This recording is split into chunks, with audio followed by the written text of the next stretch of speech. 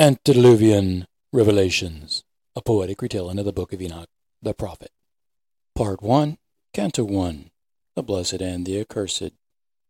This is the story of Enoch and the blessings he received from God. This story is about an elect one, whom God chose to bless for his righteousness, when he lived on earth in a terrible and troubling time. Enoch praised God with his life and soul by rejecting all the wicked and ungodly, and God blessed him. Enoch was a righteous man who opened his eyes to Yahweh. Enoch supplicated himself before Eloi in fear, because he saw the horrors of a crime against humanity. He spoke to God in meditative prayer, and God answered because Enoch was truly awakened to the spirituality and eternal truth of El Shaddai. God responded to Enoch by giving him a holy vision of angels who descended to greet him from the heavens above. A holy conveyance appeared in a cloud on Mount Sinai. Identifying this habitation was a challenge for Enoch, who had never before seen an object flying and landing that was not a bird or other winged creature. God's angels, Elohim, the shining ones, appeared before Enoch on Mount Sinai and showed him the truth of all things. And he understood that he was seeing a vision of events that were going to happen in the distant future. These visions of the earth's destruction, first by water and then by fire, in a time not near to Enoch's normal lifetime, perplexed Enoch with great fear, and he continued to pray. Enoch's generation would not know all of these horrors, but these prophecies were going to occur for a generation living in some distant time. Adonai had chosen Enoch to see this future, write about it, and tell others the truth of it. Enoch spoke to God, who came to him from the heavens, the Holy and Mighty One, the God of the world. And Enoch asked about the meaning of these visions and why God chose him to perceive these blessings of mercy and the punishments of judgment as God determines. A great disturbance upon the earth surrounded Enoch where he stood upon the height of Mount Sinai. The Lord God Almighty appeared with his host of angels, and a light shining from above surrounded Enoch. The sound of God's voice boomed like thunder, and Enoch, the seventh man from Adam, the first man, received the manifestation of God's strength and power, becoming transfigured with everlasting life, so that his soul may never perish. The watchers became terrified to see, for the first time ever, a human being become the same as they were, spiritually eternal. When once they had dominion over mankind, one among the flock they watched had become equal to them and transfigured by the power of God Almighty. The angels were the watchers, the eternal sons of heaven, but a man had become eternal right before their eyes. Great fear and trembling seized these eternal sons, those hosts of heaven, who knew at that moment what had happened, because nothing like this had ever happened before, and those who had gone down to the earth also knew that the event on that lofty mountain where God came to Enoch, on that hill where God exalted him with the gift of eternal life, meant that they were all in a whole lot of trouble. When the wayward eternal sons realized that God knew of their heinous crimes, depression overcame them, melting their celebratory joy and exuberance with fear, like the fragile honeycomb melts in flame. All of the earth will become immersed in the fire of God's wrath, such that all things will perish when judgment comes to all, even upon all of the righteous. To the innocents God will give peace. He will preserve the elect and give them mercy. In the end, just as it has always been from the beginning, all will belong to God. Be happy for his blessings, and the light of eternal truth about the Godhead will illuminate the darkness so that no more lies may deceive any among God's creations. Yet in some time, a greater distance from the time when these judgments will take place for the crimes of these sinful servants to God, who corrupted humanity to know carnal flesh, unnaturalistic lusts, and horrid abominations to God, the way of water dries up, and there is only the chasm of fire below, or the light of glory above. In that day, Christ returns with Gabriel and 10,000 of God's Elohim to execute God's judgment upon the earth. His mighty host will destroy the wicked, reproving all of them for their carnality, so that everything and every deed of sinfulness, of ungodliness, that they have committed against God will not be hidden from the sight of Raquel, the punishing angel. For this event of rarity occurring on Mount Sinai, all who are in the heavens above the earth and throughout all the universe knew what had happened, and for what reason God transfigured an ephemeral being to have eternal spiritual life. Never before had such a change occurred. In the path of luminaries, the regularity of movement in the heavens had never before changed. From the normality of rising, setting, and rotation, each within its proper period of action, according to the natural order of things. God had determined none should transgress in the manner that had been transacted there on the earth to cause the beginning of an end to all that everything in the universe obeyed. All of God's creatures and those whom he employed to watch over the lesser of his creations knew in that moment that there was a change in him. His love has always been great and invariable since the dawn of time and opening of the heavens. God's making of all that appears to them was right in its existence. that the whole of the earth was full of water, and that the clouds in the sky above made the dew and the rain to refresh the beauty of every tree in all the seasons of life. God's angels, the Elohim, the shining ones, knew that the cycle of life, withering the leaves falling from the deciduous, was different for the evergreen. The 14 of them are the exception among trees, having no new leaves for 2 or 3 winters.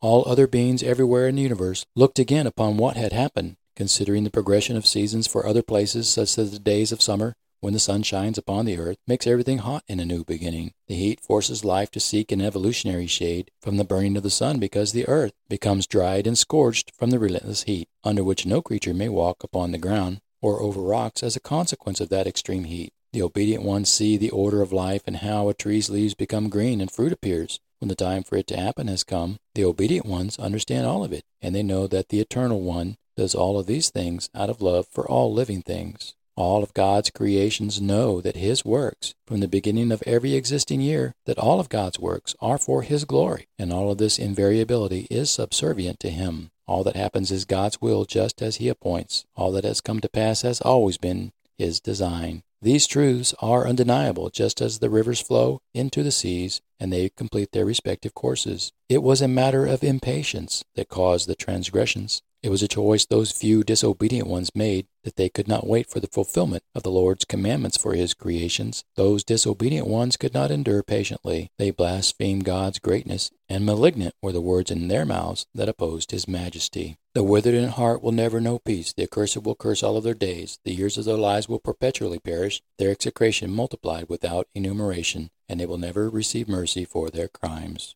In the days of judgment the condemned shall bow, resigning peace in the conviction of eternal malediction, being accused by all of the righteous, and even the sinners will curse those disobedient ones, because the sinful execrate with the ungodly. The blessed elect shall possess light, joy, and peace. The righteous and truthful will inherit the new earth, but the unholy transgressors and liars shall be accursed with the malediction of sleeplessness, endless torment, and no peace will they ever have, nor will their souls have rest. In that day the elect will have wisdom. They will pass the judgment for their trespasses. They will replace impiety with piousness, and they shall humble themselves before God, that they are not prideful in the works of their hands. These who live to know God's mercy and greatness will have prudence, being cautious not to repeat the crime, because those who witnessed the event on Mount Sinai understood the purpose of it all was so that they would know both God's mercy and His punishment at the cycle's end. They will not be condemned the whole period of their lives, nor die in torment and indignation from the guilt of sin. Their days shall be complete as they grow old in peace,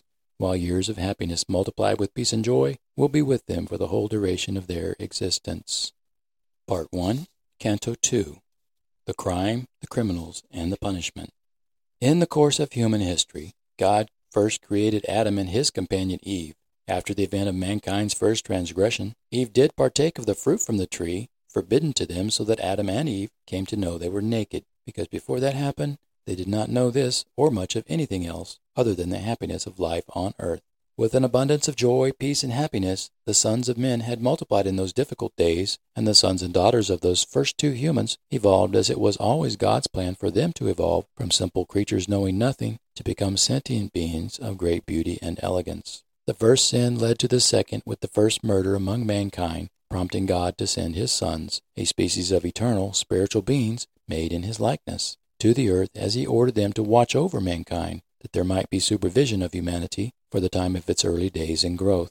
God's loving sons of the heavens, Elohim, who may be addressed as such when seen, obediently followed His commandments, knowing their purpose was to watch and never interfere with their Father's creation. It was not their place, nor was it permitted, that they interact with humanity as visible, physical beings that mankind could see or even knew existed, the same as any other of God's creations. When the sons of God saw the daughters of men, they became enamored with them, for their beauty and elegance rivaled their own form. They spoke among themselves, saying to each other, "Come, let us select for ourselves wives, the same as progeny of men, and let us have children also." Among them were many other face-to-face meetings occurring in secret places. The voice of one angel was speaking to others. "We are eternal beings, who will descend from heaven to earth, reveal secrets to the sons of men, and seduce them all into the commission of sin, while laying with their daughters to have children of our own." The angel who said these things might have been Satan, who had a proclivity to rebelliousness. Among these sons were the elder sons, whom God appointed as leaders of the younger ones. Shamyaza was their superior, and he said to all of them, I am afraid that your decision to engage in this enterprise of mating with the daughters of men will surely cause an indisposition, and the Lord God will grieve of you for poor performance and lack of compliance with his will for all of us. I further fear that I will alone suffer grievously for allowing you to commit this crime while I am in charge. In defiance of Shamyaza, the other sons gathered and answered him, saying, We all swear, by binding ourselves, mutually execrating, that we will not change our decisions, and our intent is to execute this proposed undertaking. Afterwards, they swore a pact among themselves with mutual swearing to bind themselves to an oath, becoming a total of 200, who descended upon Ardis, which is at the top of Mount Hermon. They landed on that mountain called Hermon, because they had all sworn to do the deed, and mutually agreed among themselves. These are the names of their leaders: Shamyaza, who was the highest ranking of all the leaders, Yerakaberamil, Akibil, Tamiel, Ramuel, Danel, Azkiel, Zerachiel, Asael, Armers, Batral, Anan, Zavebe, Samsavil, Artael, Turel, Yamyael, and Araziel. In truth, these names have been made secret, being altered from the original to prevent mankind from summoning their accursed spirits, or those of their offspring to manifest again on earth. They were the elder ones among the 200, who served as the masters for all of the remainder of those 200 who followed them to the earth. Each of them took wives from among the daughters of men. Each one of them chose for himself, having no problem in each his approach, because they were all more beautiful than any men those women had ever seen before meeting them. The errant sons of God quickly won favor among these daughters. They cohabited with them, teaching them the sorcery of seduction, incantations of love, fertility, healing by the divining of roots, and the knowledge of trees, plants, and herbs that gave them greater powers over others than any of them had ever known. Being overwhelmed with the glory of these errant sons of God, the eternal and immaculate conceptions of the Lord God Almighty, the most beautiful of all creatures made from the seed of the only God, Father, and Creator in the womb of the universe, the sons who had descended to earth to be among these fortunate females, the women conceived and brought forth giants. The children became abominations, growing to unnatural stature of 300 palms or 15 meters in height. These mutations devoured all that the labor of men could produce for them as they grew bigger every day, until it became humanly impossible to feed them. Hungered and angered in their infantile misunderstandings, these abhorrent creatures of a mistaken mating turned against men and began devouring them as though they were mere morsels. The offspring of these disobedient sons of God and daughters of men began injuring birds, beasts, reptiles, fish, and ate the flesh of all living, breathing creatures, quenching their thirst with blood. The matter of it all was so horrid that even the earth reproved the unrighteousness of this occurrence, becoming barren and withering, so that there would be no future for any of them. This might have been similar to an ice age, but the only certainty is that the earth became desolate.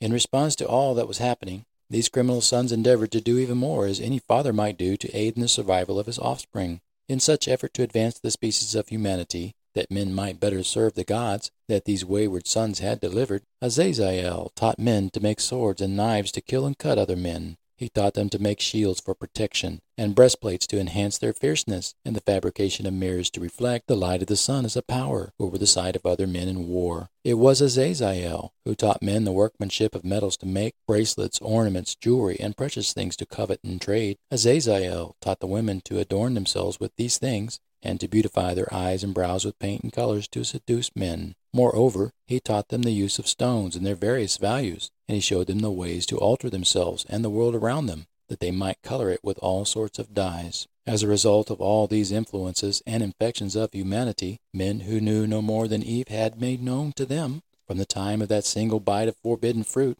she shared with Adam, impiety increased, fornication multiplied, and transgressions corrupted everything that they did in all of their days on earth until death. Others among the dark and fallen ones educated their offspring to become gods to men. Barachiel taught the observations of the stars and luminaries.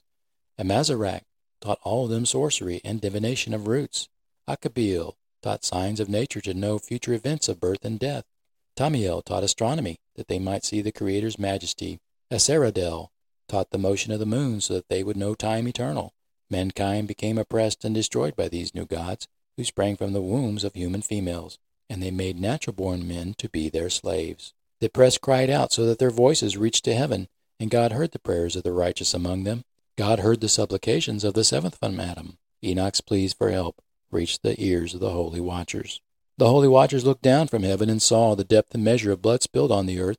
Michael, Gabriel, Raphael, Serachiel, and Uriel looked down from their places in the heavens and saw the iniquity that had been done on earth. They said to one another, It is the voice of sadness. The earth, deprived of her children, weeps aloud, even into the gates of heaven, even that God may hear it all from his throne, distantly located on the outer edge of the universe itself. It was Enoch in his voice aloud to them who proclaimed, And now to you, O ye holy ones of heaven, the souls of men complain, saying, Obtain justice for us from the Most High. Then the holy watchers said to their Lord the King, he who is the Lord of lords, God of gods, King of kings, The throne of your glory is forever and ever is your name sanctified and glorified throughout all of the universe. Blessed and glorified be the Lord God Almighty. You have made all things. You possess power over all things, and all things are opened, revealed, and manifested before you. For all of their pleading, the holy ones obtained the countenance of the Father, the Almighty Creator, the Lord of spirits. They prayed to him. You have seen what Azazel has done, how he has taught every kind of war and torment to men, how he has made every species upon the earth to suffer the iniquity of his disclosure of secret things, which should be known only to those creatures in the heavens. Shamyaza has joined these incriminations and taught sorcery, the very one to whom you have given authority over the others, who have in association with him transgressed on earth. They have all gone together to lay with the daughters of men, becoming polluted with the blood of men and polluting men with their blood in those they now call their children. These babes the women brought forth were gigantic and mutated abominations. They were filling all of the earth with their bloodlust and iniquitous vanity to enslave mankind. It is the souls of the dead crying out that their voices complain. Even to the gates of heaven their groaning ascends, and they escape not from the unrighteousness which has been committed against them on earth. You have known these things would be done, and what was to happen. Yet you have not spoken to us about what we should do now. What, on account of these things, ought we to do to them? From the beginning of this tale, all have known the truth of it. The revelation of Enoch concealed the truth of God's plan. Nobody among the sons of men knew what it all meant. For thousands of years the mystery of it all concealed Enoch, where he had been, what he had seen, and what had happened. Enoch was wholly engaged with the pure and shining ones, and he was always with the watchers for all of his days, because he did not die. God took him away, that he might return when it came time for the son of Lamech to know his task, and that he might be able to tell all of it in his own words. I, Enoch, was blessing the great Lord and King of peace, when suddenly the watchers called out to me and named me Enoch the scribe. My amazement lasted only a moment, for the Lord immediately said to me, Enoch, scribe of righteousness, go speak to the watchers of heaven, those who have deserted the lofty sky and their holy everlasting station in the heavens, those who have polluted themselves with the carnality of women, who have done as the sons of men do, taking wives for themselves, and who have greatly corrupted by these transgressions on earth. Go tell them that they shall never obtain peace and remission of sin. They shall not rejoice in their offspring. They shall watch the deaths and the slaughter of their offspring, and they shall lament the destruction of their sons. They shall petition forever, but will never obtain my mercy and peace. Enoch heard God's commandment for him. He knew that no ordinary human could ever do such a thing as confront an eternal Son of God with fearless impunity.